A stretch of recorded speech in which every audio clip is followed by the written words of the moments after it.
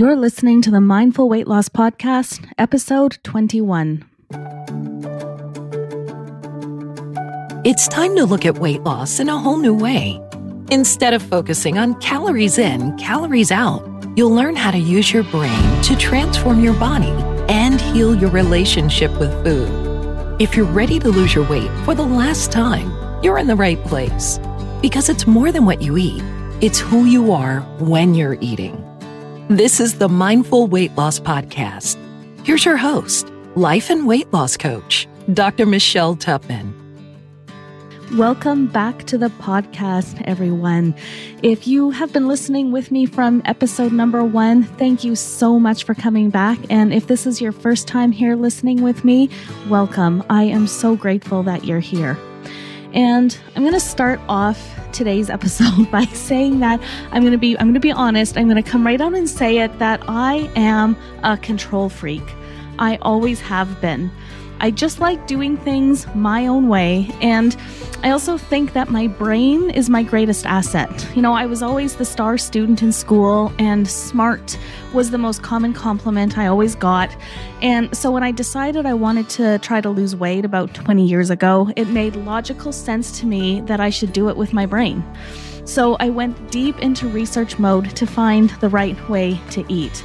And then I did that. And then when that approach didn't work, I hit the books and I found another way. I truly believed that if I found the right formula, I'd solve my weight problems. And I also just believed that if I could control everything in my world and in my environment, I would lose weight. And of course, that is just a goal that was never going to happen.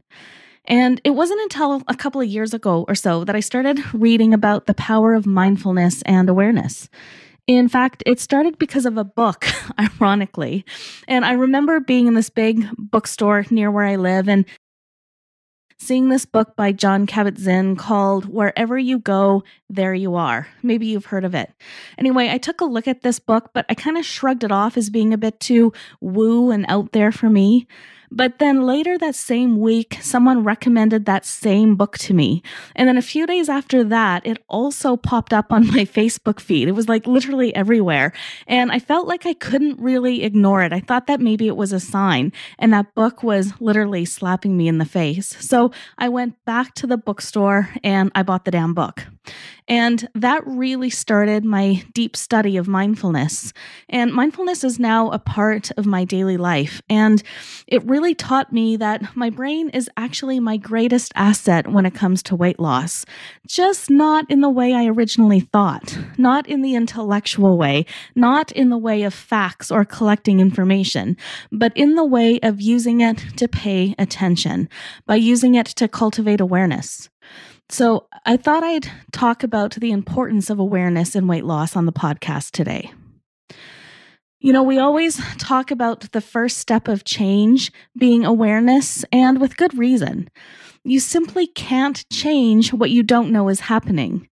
So in weight loss, we talk about this all the time, right? We keep food journals so that we become more aware of how and what and when we're eating. And we do journaling when we binge or eat emotionally so we can build some awareness around why we eat. And we pay attention to how our body feels so that we can develop awareness about how different foods affect us. Being aware of all these things allows us to understand where we're starting from so that we can develop a plan to get us where we want to go. But this isn't the only power of awareness. It's also a well-known fact that the very act of observing something changes it. And so the example that's commonly given when you talk about this is measuring the air pressure in a tire. The very act of measurement lets some of the air out of the tire, thus changing it. And so the same is true for us humans too. When you observe yourself, your physiology actually changes. So maybe think about it this way. Like, have you ever been outside in nature or in an art gallery or some other beautiful environment and just felt an immediate sense of relaxation and peace and calm? Well, that's awareness of your environment, of your surroundings, acting on your physiology. Or if you're like me and you get extremely nervous when you know someone's watching you or evaluating you, and you start to feel a bit sweaty and your heart rate goes way up and you get butterflies in your stomach, well, that's the awareness of someone watching you changing your biochemistry. There's just no disputing the fact that awareness changes you, even if that change is subtle. But the good news here is that we can use this superpower of awareness to our advantage when it comes to weight loss. So let's look at what happens when you eat and how slowing down and paying attention to the process of eating, the food you eat, and how your body feels when you eat can actually change your metabolism. So when you first start to eat, you engage with what we call the cephalic phase digestive response. And that word, cephalic, really just refers to the head. And the cephalic phase of digestion really just refers to how we process the smell and the taste and the visual appeal of our meal. And this response is incredibly powerful, right? Like think of a turkey dinner cooking at Thanksgiving, how the aroma just fills up the whole house. Or imagine the smell of Cinnabons in the food court at the mall. Like what happens? For many of us, we start to notice some rumbles in the stomach maybe, or we maybe start to notice some feelings of pleasure and joy, and we probably start to salivate a little bit too. And this response is actually really, really important to our digestion. In fact, it's the chemical receptors in the nose and on the tongue that start the mechanical process of digestion. It causes the body to release all the hormones and the enzymes that are needed for digestion. And this response is actually amplified if you're paying attention to your food. In fact, there are several studies out there that suggest that as much of a third of our digestive response is due to this cephalic phase. So it's super, super important. Now, being aware of your sensations when you're eating really contributes to this process. So if you choose to, fall asleep at the plate, so to speak, and you don't register the aromas of your food, for example, or the taste or the visual appeal, or even just the enjoyment of the food when you're eating it, then your digestive response isn't quite as strong as it can be. Paying attention to what you eat literally changes your digestion. And they've actually tried to study just how much attention affects digestion. In one study, they had participants drink a mineral drink, and then they measured how much of those minerals was actually absorbed in the small intestine. And so they split the participants into two groups. The first group drank the mineral drink when they were nice and relaxed. And no surprise, this group absorbed 100% of the minerals from the drink. And then they exposed the participants in the second group to distraction. So they actually had people talk about different topics in each of their ears so that they were distracted. And then the participants drank the mineral drink while this was happening. And then the researchers did their measurements, and they found that the mineral absorption almost completely shut down in the group that were distracted by this conversation. And the shutdown lasted for about an hour after these distracting conversations. So being distracted while consuming the drink literally altered their metabolism. I just find this stuff so incredibly fascinating. And then in another study, they observed university students watching a film. So they measured stomach contractions with electrodes, and then they gave a snack to the students before the film started and noted that they had normal digestive contractions at that time. But then when they ate a snack while they were watching the movie, their digestive contractions dropped rather dramatically. So lower motility in the gut means less efficient digestion. So once again, being distracted when you eat literally affects your metabolism. So if watching a movie or being distracted by a conversation is enough to affect your metabolism, what do you think the effect is when you're constantly eating in front of the TV or at your desk at work or when you're driving, right? It adds up. And likely what's happening is that when you aren't paying attention, you also aren't enjoying your food as much. So you end up eating more so you can just feel satisfied. So this poor digestion coupled with increased food is a recipe for weight gain, not weight loss. So it makes sense that we can only benefit ourselves and our health if we slow the heck down and pay attention when we eat. And in fact, paying attention not only improves your digestion, but it also decreases your appetite. Like, think about this. Have you ever had that experience where you've eaten a huge meal, but you aren't really paying attention? Like, maybe you're out for dinner with friends and you're absorbed in the conversation, or, maybe you're munching on popcorn at a movie that you're totally engrossed in.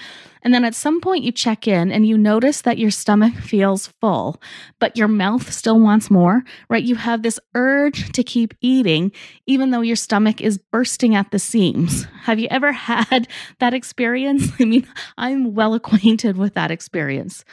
Well, the reason why this actually happens comes back again to your cephalic phase digestive response.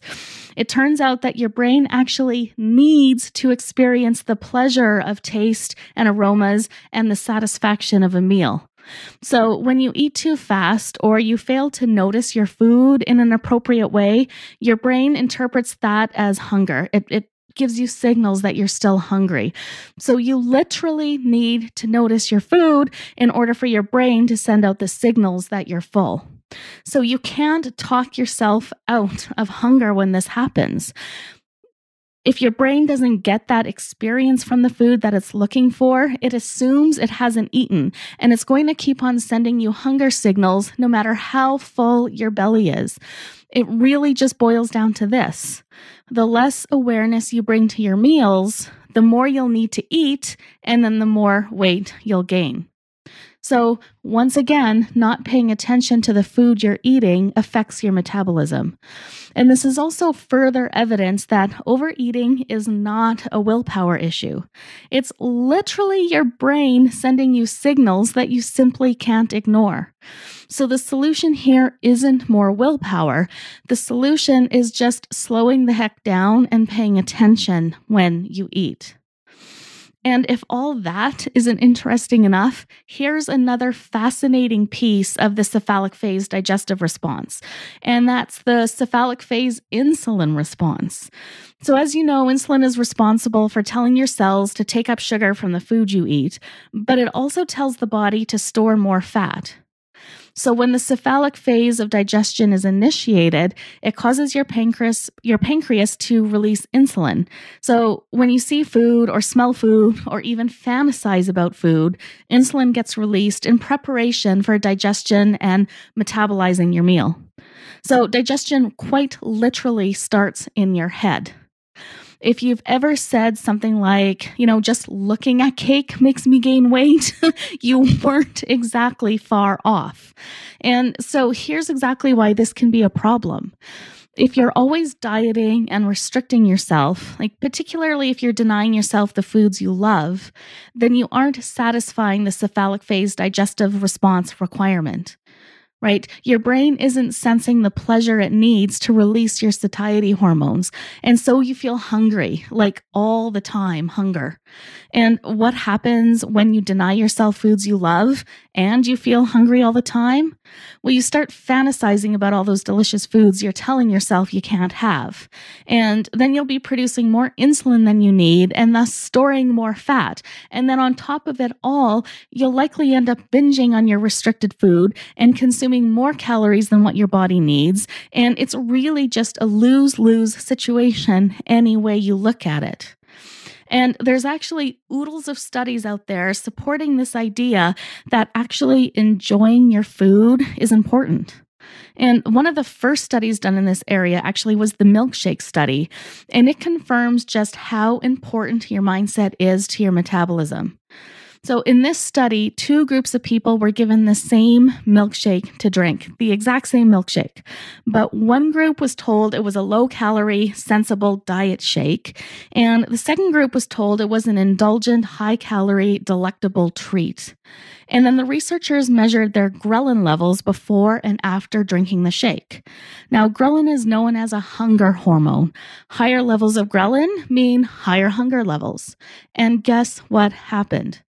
Well, despite both groups drinking the same milkshake, the group that thought they had the indulgent treat showed much lower levels of ghrelin after drinking the shake.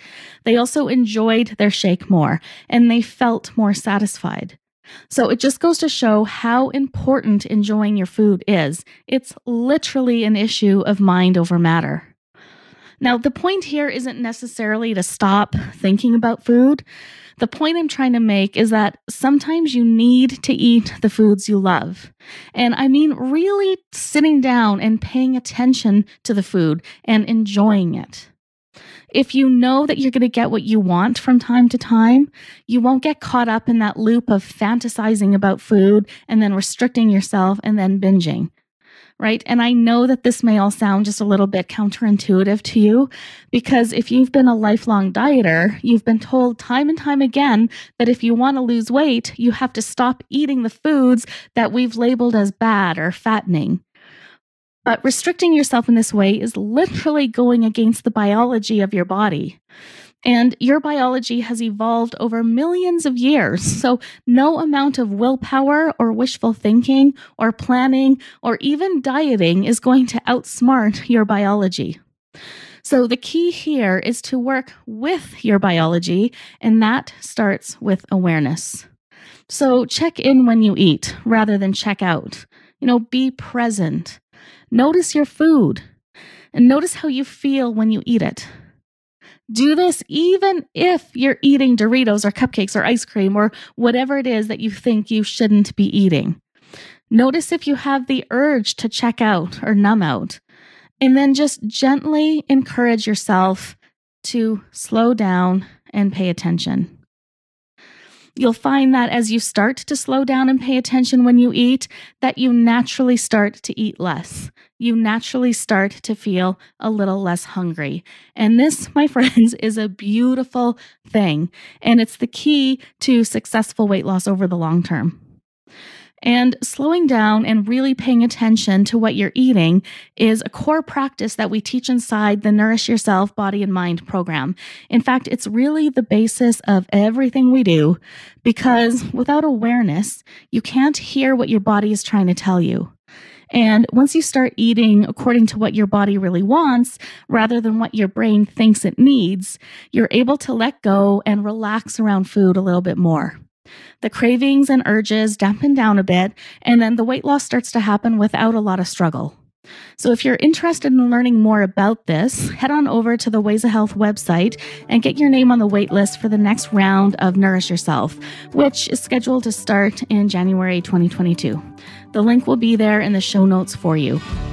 All right, thank you so much for listening this week, and I look forward to talking with you again next week. Have a good one, ladies. Bye for now.